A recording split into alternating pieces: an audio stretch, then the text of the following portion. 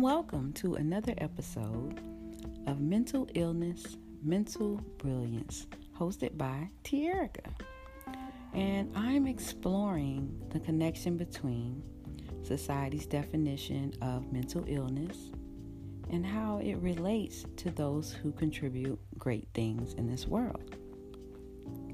So I'm sharing my personal stories about my own battles with mental illness, and I will be talking a lot about those people that I admire and exploring their areas of mental illness.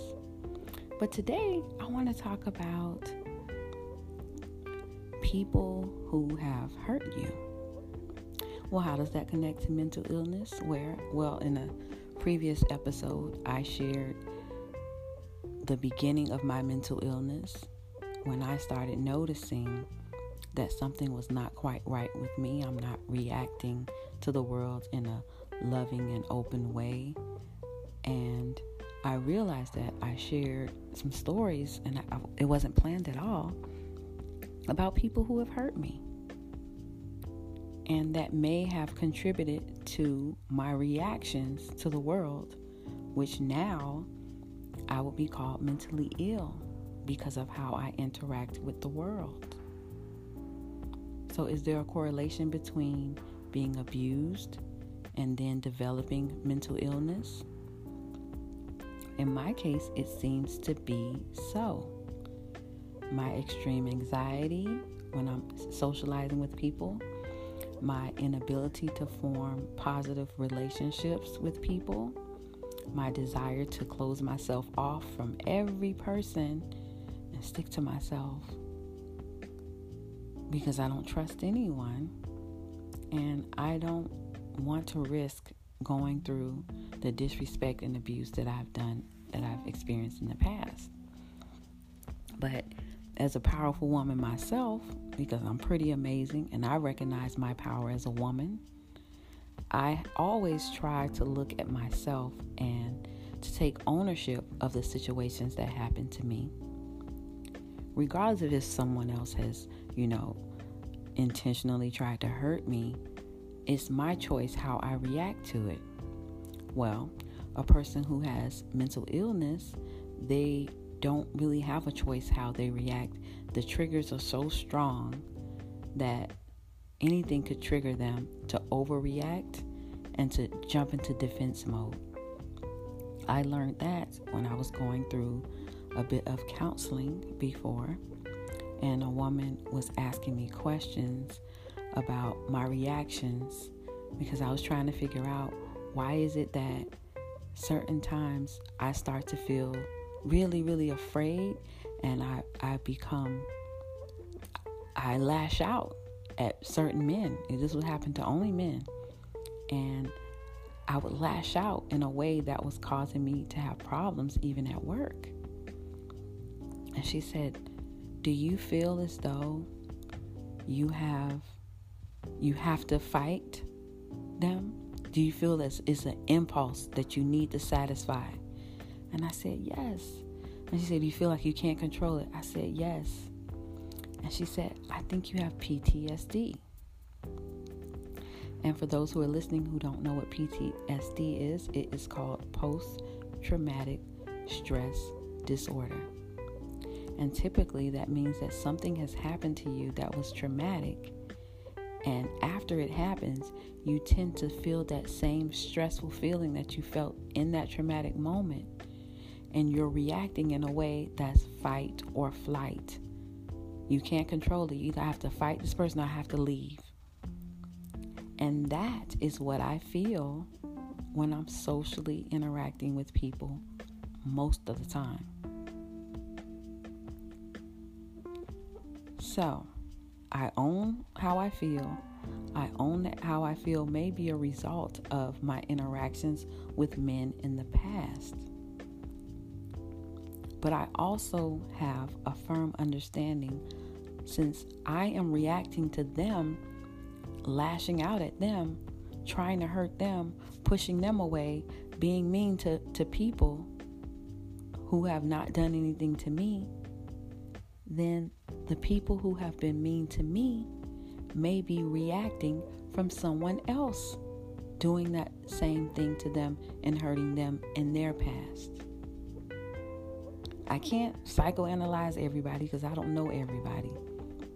But to make peace in my mind with what has happened to me on different occasions with different men, at least two, I try to think about what their life was like before me. Did they have someone in their life that was overly critical of them, kept putting them down, kept telling them that they were worthless, that made them feel bad intentionally? Yes. So when it came to dealing with me, how could they give me anything other than what was deposited into them? It was a chain reaction. So now when I think about those people who have hurt me and I'm angry with them for doing that, I feel a sense of understanding because I know that they couldn't do anything else. That anger and that negative energy and that rage that they received from someone else in their life was being released onto me. And now what did I do? Because I was ignorant of the fact, I went out and released it on others. So I can't say that I'm completely innocent. I've never been abusive to someone else. I know that I have. I may not have taken it so far as to intentionally try to insult them or demean them or degrade them. But I have been overly angry and overly protective of myself,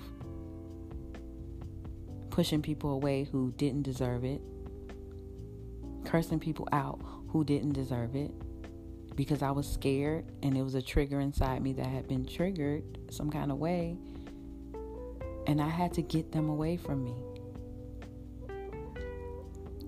I can think of several men who have tried to love me in the past, and they wanted a healthy love, a sweet love.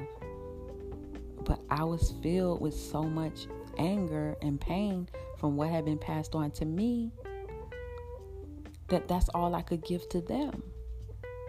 And I remember one man asked me, "Who hurt you?"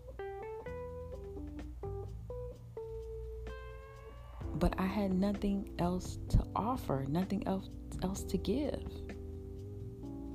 Because I had not had love poured into me to cover up that pain. This is an interesting story that I remember sharing on my YouTube channel, but it's worth sharing again. During my time in Los Angeles, and I spent 6 years in Los Angeles working on a project called the Rebuild Your Life Project, Los Angeles. During that time, I was teaching how to start over in life in a new city. And one of my goals was to interview 50 people who had moved to Los Angeles and were starting over in life. One of the young men that I interviewed, very handsome young man, very articulate. After the interview, which was a video interview, we sat down at the park and we were talking. And for some reason, he shared with me his anger with his parents.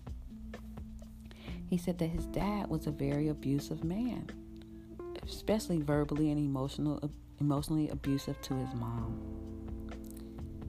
And he was angry with his dad because his dad saw his father be that way towards his mom. And he said he hated that his father was like that. But what happened when he got into a relationship of his own? He modeled that same behavior with his new wife. So the young man was angry with his dad, but he was also especially angry with his mom. Because he's like, "Why are you putting up with this? Why won't you leave him?" And he said his mom did leave for a year or so, but then she came back. And after that, she just put up with it. And he would keep asking her, "Why are you letting him talk to you like this? Why don't you just leave him? Why don't you put him in his place?" And he said she would just look at him with a blank face. He didn't know why she would stay, because she didn't deserve that. She was a good woman. It took me some time after that encounter to think about it and figure out what was it that made his mom stay. Do you know what I think it was? I think it was understanding.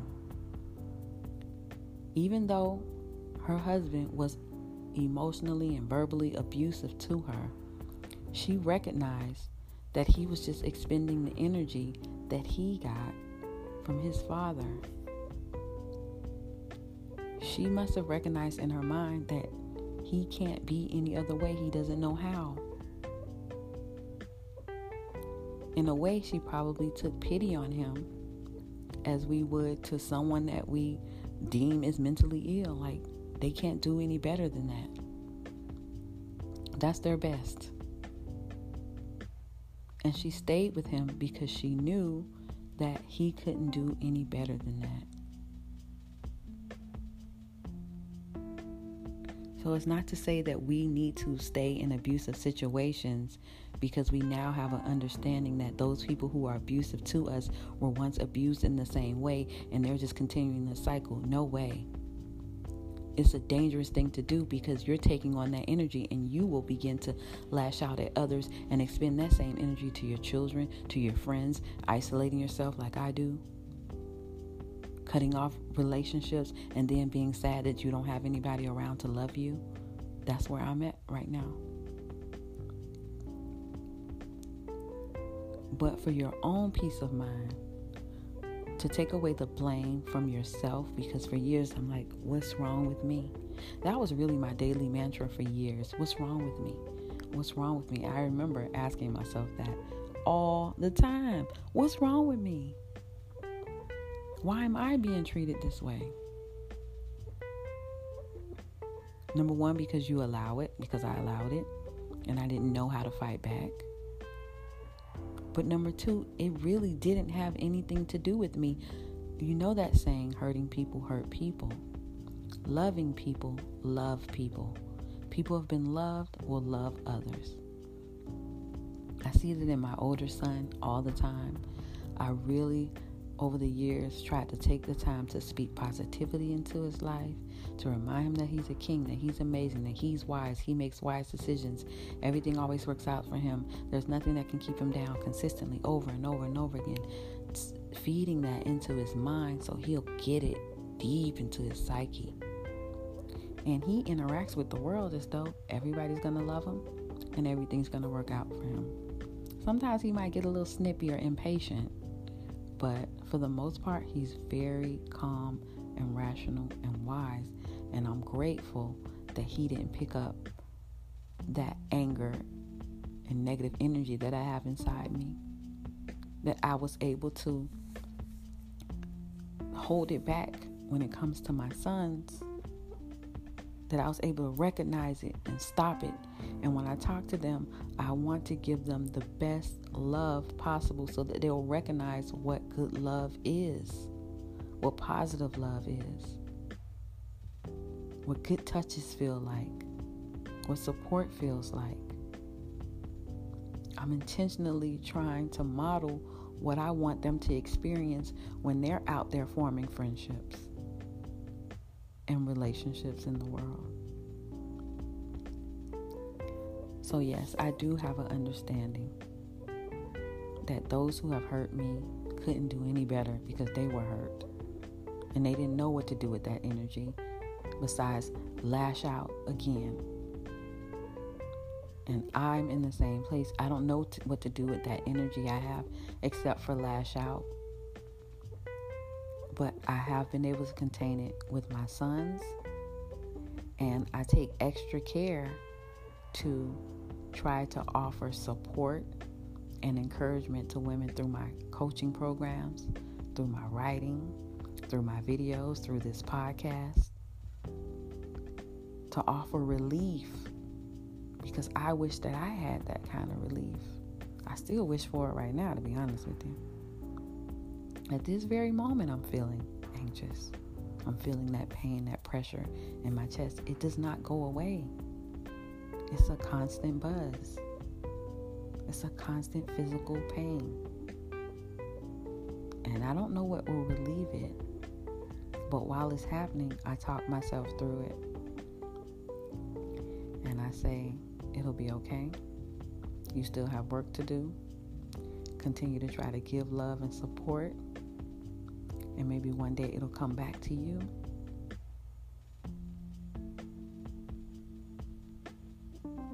The anger from your past does not have to control you. You can stop the cycle with you. You have to make a conscious decision, though. You have to decide that I'm angry, I'm still hurting, I have this energy inside me that needs to be released, and you have to find different ways to release it. I go for long walks. I dance around my house. Or I create positive or supportive content for the web. And it helps me to relax. It helps me to calm down.